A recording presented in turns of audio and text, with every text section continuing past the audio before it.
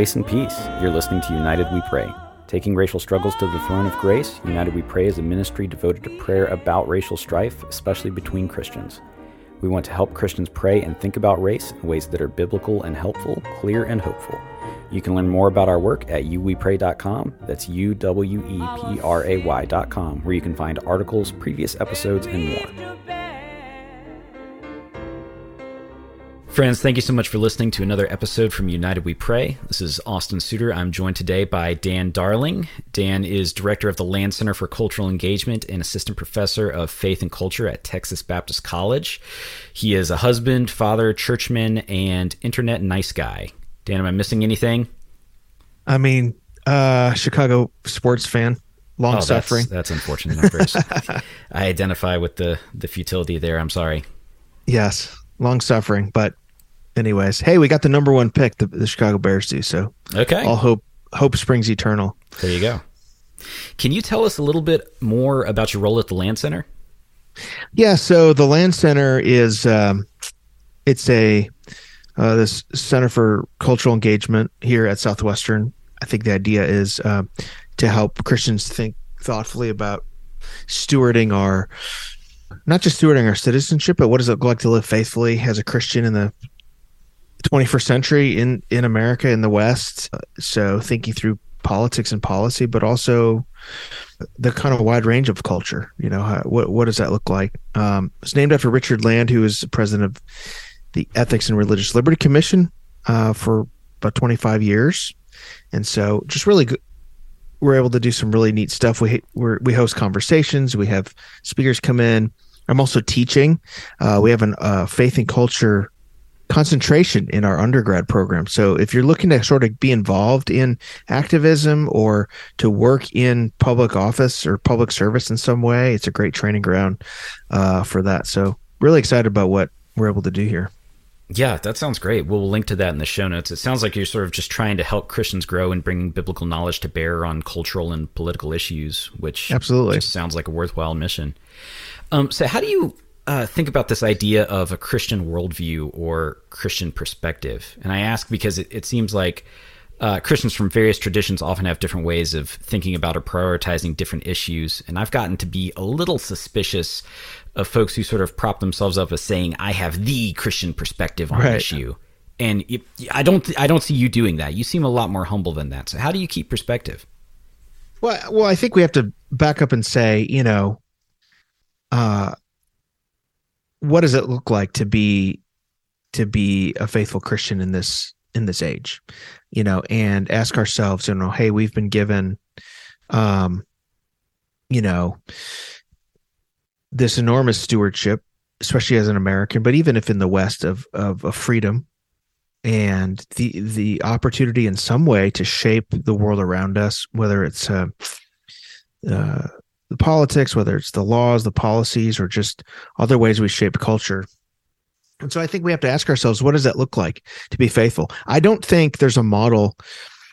I don't think a model of total disengagement really works. If we take seriously Jesus' command to love our neighbor as ourselves, and we have an opportunity to shape the world in which our neighbor lives in through our voice, through our vote, through, engaging in our communities in some constructive way, whether it's building a business or speaking out on issues or running for school board or other cultural cultural artifacts we create, and we don't do it. I think, how do we tell our neighbor that we truly love them if we don't, right? So how do we tell our impoverished neighbor or unborn neighbor, or, if you're, living as someone with some kind of agency 100 years ago, how do you tell your enslaved neighbor or someone like that, 150 years ago or so? How do you tell them that you had power to do something, but you didn't? So I'm not sure that model works, as Jesus says to love your neighbors yourself. I also think when we look at Romans 13, it talks about the goodness of government and how God has given delegate authority to government for good.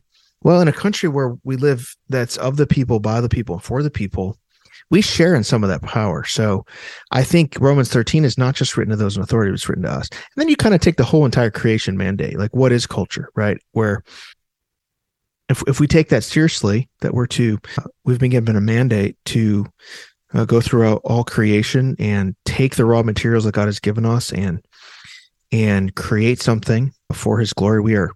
Because we're image bearers, we create because we were created by a creator.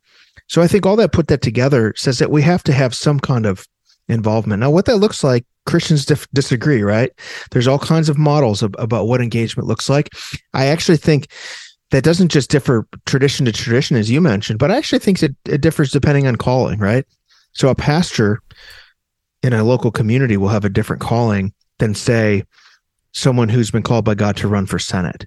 A stay-at-home mom will have a different calling in that season of life than someone who's called to be a CEO of a corporation. Someone who is a local mechanic working faithfully in their community, going to church, all that, will have a different calling than, say, someone who is called to be a columnist or a writer to shape things. So I think we have to respect callings as well. But I do think at some level, every Christian has to be involved in some way in shaping the world around us. I appreciate just your care there and not binding the conscience, right? And saying that it seems like, I don't mean to put words in your mouth, but it seems like you're trying to prime the pump and provoke people to start thinking in these ways and challenge them on ways they might love their neighbor well, and then sort of leave the venue or avenue up to them. Is that fair? Well, absolutely. I do think there's certain issues, and one of the books that I recommend when I teach a class of church and the culture, I use a lot of different resources, but Jonathan Leeman's book, Why the Nations Rage, he talks about things that are straight line and jagged line things, and I think he borrows that from someone, but he's really good in that book. And there are certain things Christians have to believe, right? If you are really going to be faithful to the scriptures, if you're going to do as Jesus said, if you love me, keep my commandments. So there's certain core things that we have to believe, but then there's a lot of issues that are matters of prudence. I'm fairly conservative, so I have opinions on, what the marginal tax rate should be and other things, but I can't bind the conscience on those things. And so two Christians may come at an issue, say like taxes or even healthcare, and say, we both agree that people should have access to good healthcare for their flourishing, but we kind of disagree on how to get there, or where the line should be between the government and the free market and all that. So I think we have to have charity in those things, even as we have good debates and we have people in those spaces making good arguments. So distinguishing between what's a matter of that we can't sort of budge on, and what things we can be open-handed about. Sure. This also gets to issues of epistemology, right? Because any times we're engaging big ideas like this, we get into questions of truth and how we know what is true.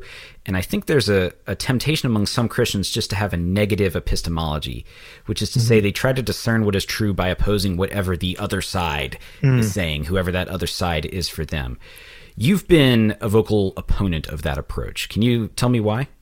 Yeah, I'm really disturbed because I think we're in such a polarized age where we take a lot of our identity from the sort of political team that we're on. And I'm not saying that people shouldn't join parties or shouldn't be, join movements, right? I think in this system of government, in this way that we sort of organize ourselves here in the United States, it's prudent for a lot of folks to join a political party or to kind of see themselves on one side or the other.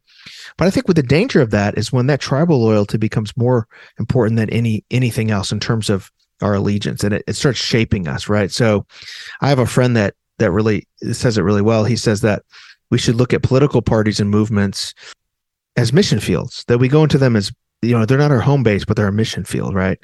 So we're shaped and formed and catechized, we should be, by the scriptures and not by these voices and these pundits. Then we go into these places, and sometimes there's alignment with what we believe, and sometimes there's not.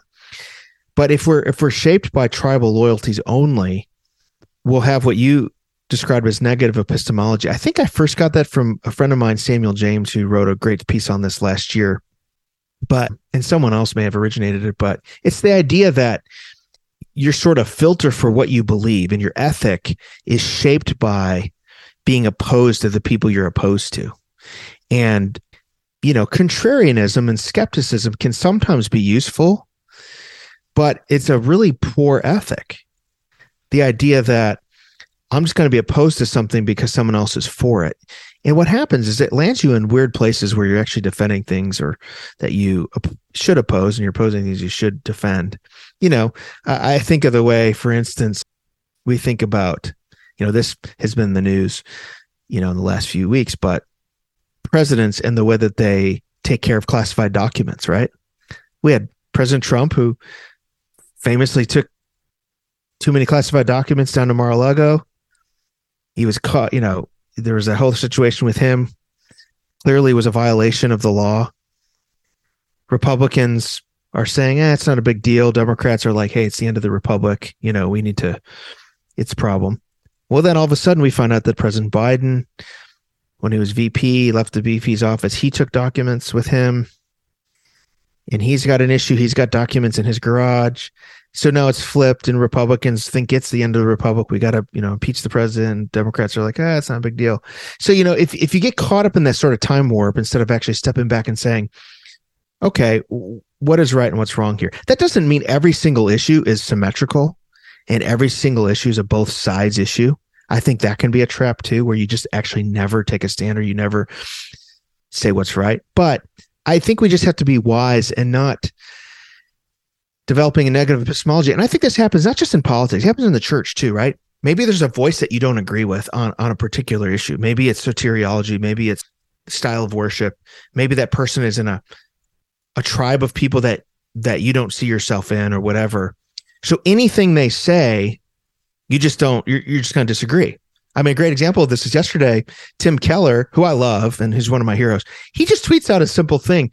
One thing about Tim Keller, about him, that he prioritizes reading through the Bible every year, which I think he credits for his preaching and everything. He's got the content of the word in him for all those years. So he tweets out something like, one of the most important things you can do as a Christian is read through the Bible every year, which, I mean, I'm 40, almost 45, Austin, and pastors have been saying that my whole life since I was like, a kid. In a lot of ways, I can't think of a less controversial statement. Right. I mean, mainly if he would have said, the sky is blue, would be less controversial. He tweets that out, and there's people that are mad at him for it on both sides. And I think some of that's just driven by negative epistemology.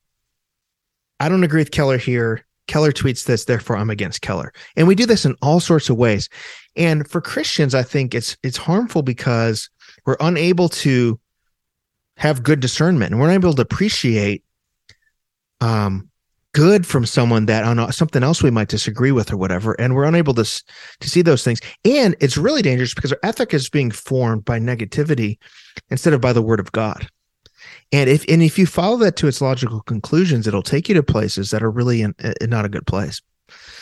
So do I hear you saying that being a contrarian is not the same thing as being discerning? Right. That's exactly right. And I actually think contrarianism as a baseline ethic, contrarianism in some ways is easier. And it's way easier.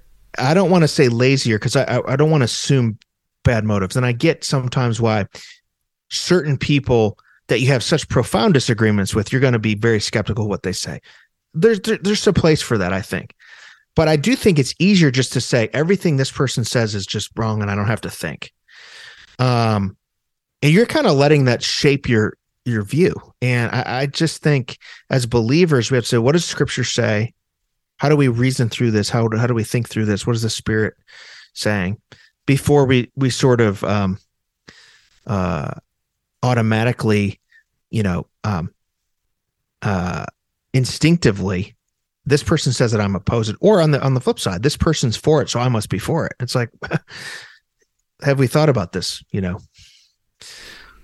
I think that's good, and I appreciate your you're bringing us back sort of into the church, because we can certainly see where this is the case in political life, and we can theorize as to why Christians might be being discipled in that approach by one avenue or another, or their favorite cable news or social media follows or whatever. But in the church, I think we can kind of rely on the same familiar sources as the good guys. Those are the ones to go to for truth. And it's not even so much that we could even demonize or neglect others. It's just they're unfamiliar to us. And that might mean that we just don't regularly seek them out as people to learn from. Mm-hmm. And where it connects back to race is that it's no secret that Christians in America often segregate by race in their churches and in their neighborhoods and in their friend groups. So if we're going to learn from our brothers and sisters, we won't do that if we just reflexively oppose anything that comes from outside of our normal channels of information. Does that sound right to you? I think so. And I get why there's a lot of frustration and fatigue on this issue on all sides, really. But there's just a weariness I see in the last few years. It's just both in the church and in the larger world. But I do think as Christians, we have to take seriously the gospel call to racial reconciliation. Ephesians and Galatians and Revelation 5 and 7, and really the whole arc of Scripture, even going back to Abraham, where God promises, as Derwin Gray says, God has promised Abraham a multi-ethnic family. And so it's wearying, and there's a sense in which it's like, I just don't want to get involved in the fray because whatever I do, I'm doing it wrong or I'm going to get grief. But I do think we have to stay in there on this. And I think it really matters that we, as much as we can, try to embody what the church will look like in heaven and try to heal wounds in society. But I think part of that is just sitting down and talking with people that we might not think we have common ground with, or we might even disagree with, and to give people the benefit of the doubt, especially brothers and sisters in Christ. One of the things about 1 Corinthians 13, the love chapter, one of the characteristics of love, Paul says, is that love believes all things. Doesn't mean we're naive, doesn't mean we're not wise, but we give people the benefit of the doubt. And if Jesus says that we're to be known like our apologetic to the world, this is what Francis Schaeffer said. He said, God has given the world the right to judge the truth of Christianity by the way that Christians treat each other. If that's the case, then one of the things we should do is give each other the benefit of the doubt, to say, especially on this issue, this person says it in a way that, man, I don't know that I would say it that way, but maybe they're really trying. Maybe they're really earnest. Or this person comes off a little too strong on this, or that thing, but they're good people, and I'm going to try to learn and listen what they're saying. This is one thing that Isaac really emphasizes in his book. Your co-host, Isaac Adams, he emphasizes in his book to have people sit down together and say, let's work through this.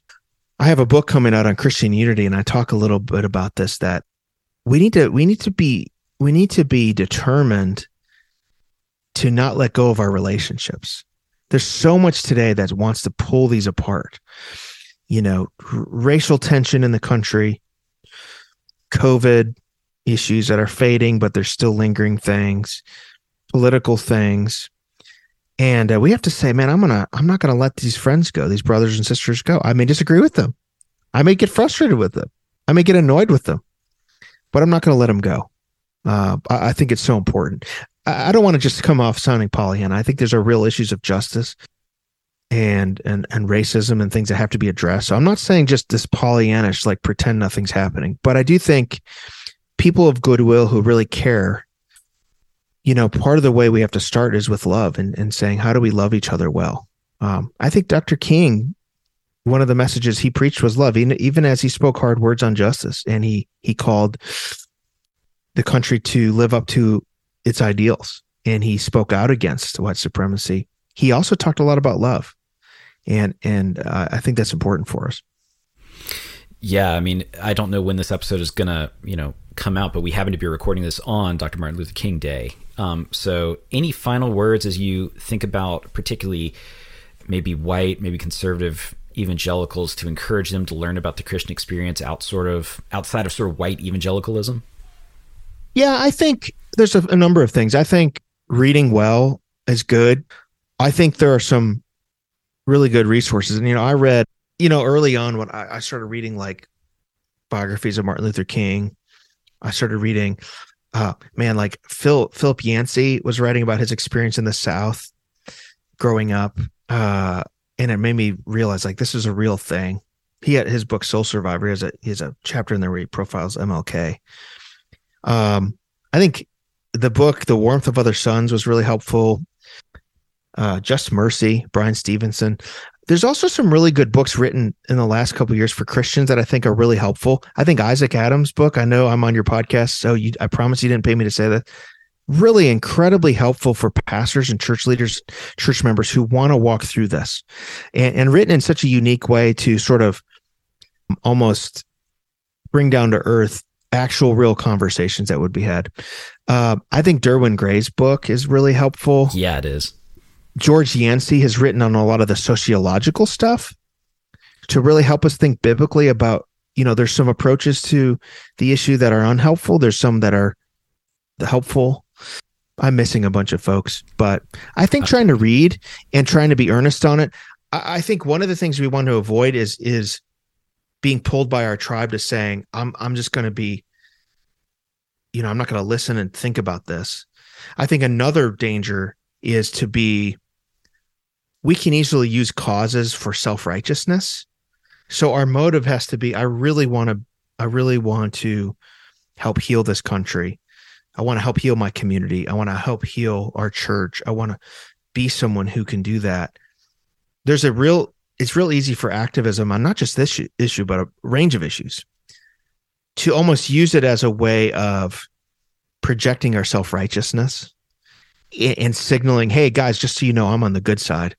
And that doesn't really actually help and advocate for the issue that we care about. And it's I think, counterproductive. But we ask ourselves, what can we do? And a lot of times I think it's local, it's incarnational. It's, I get discouraged about the issue of race when I think about big national issues and politics. I actually get more encouraged when I go around the country and I see local believers who don't have podcasts and don't have books and aren't tweeting, just trying their best to be faithful in their communities, to do things, and seeing what churches are trying to do. That encourages me. I have the same experience. It's just, the smaller you get, and sort of the closer to the ground you get, as opposed to seeing these things on Twitter or on the news or whatever. It's the Lord is doing good things, and so we're encouraged to hear that and see that, as always. Brother, thank you so much for being on. We like to close these things out in prayer. Would you mind opening us, and then I can close us out? Absolutely. Dear Heavenly Father, we're so thankful and grateful for the good news of the gospel. We're thankful that as hard and difficult as our world can be, as the headlines are so discouraging, and so it just sometimes can make us cynical, we're thankful that the gospel is true, that you have died and risen again for us, and that Jesus has risen from the grave, and he is not only saved us, but he is renewing and restoring the world. And there's a better world coming.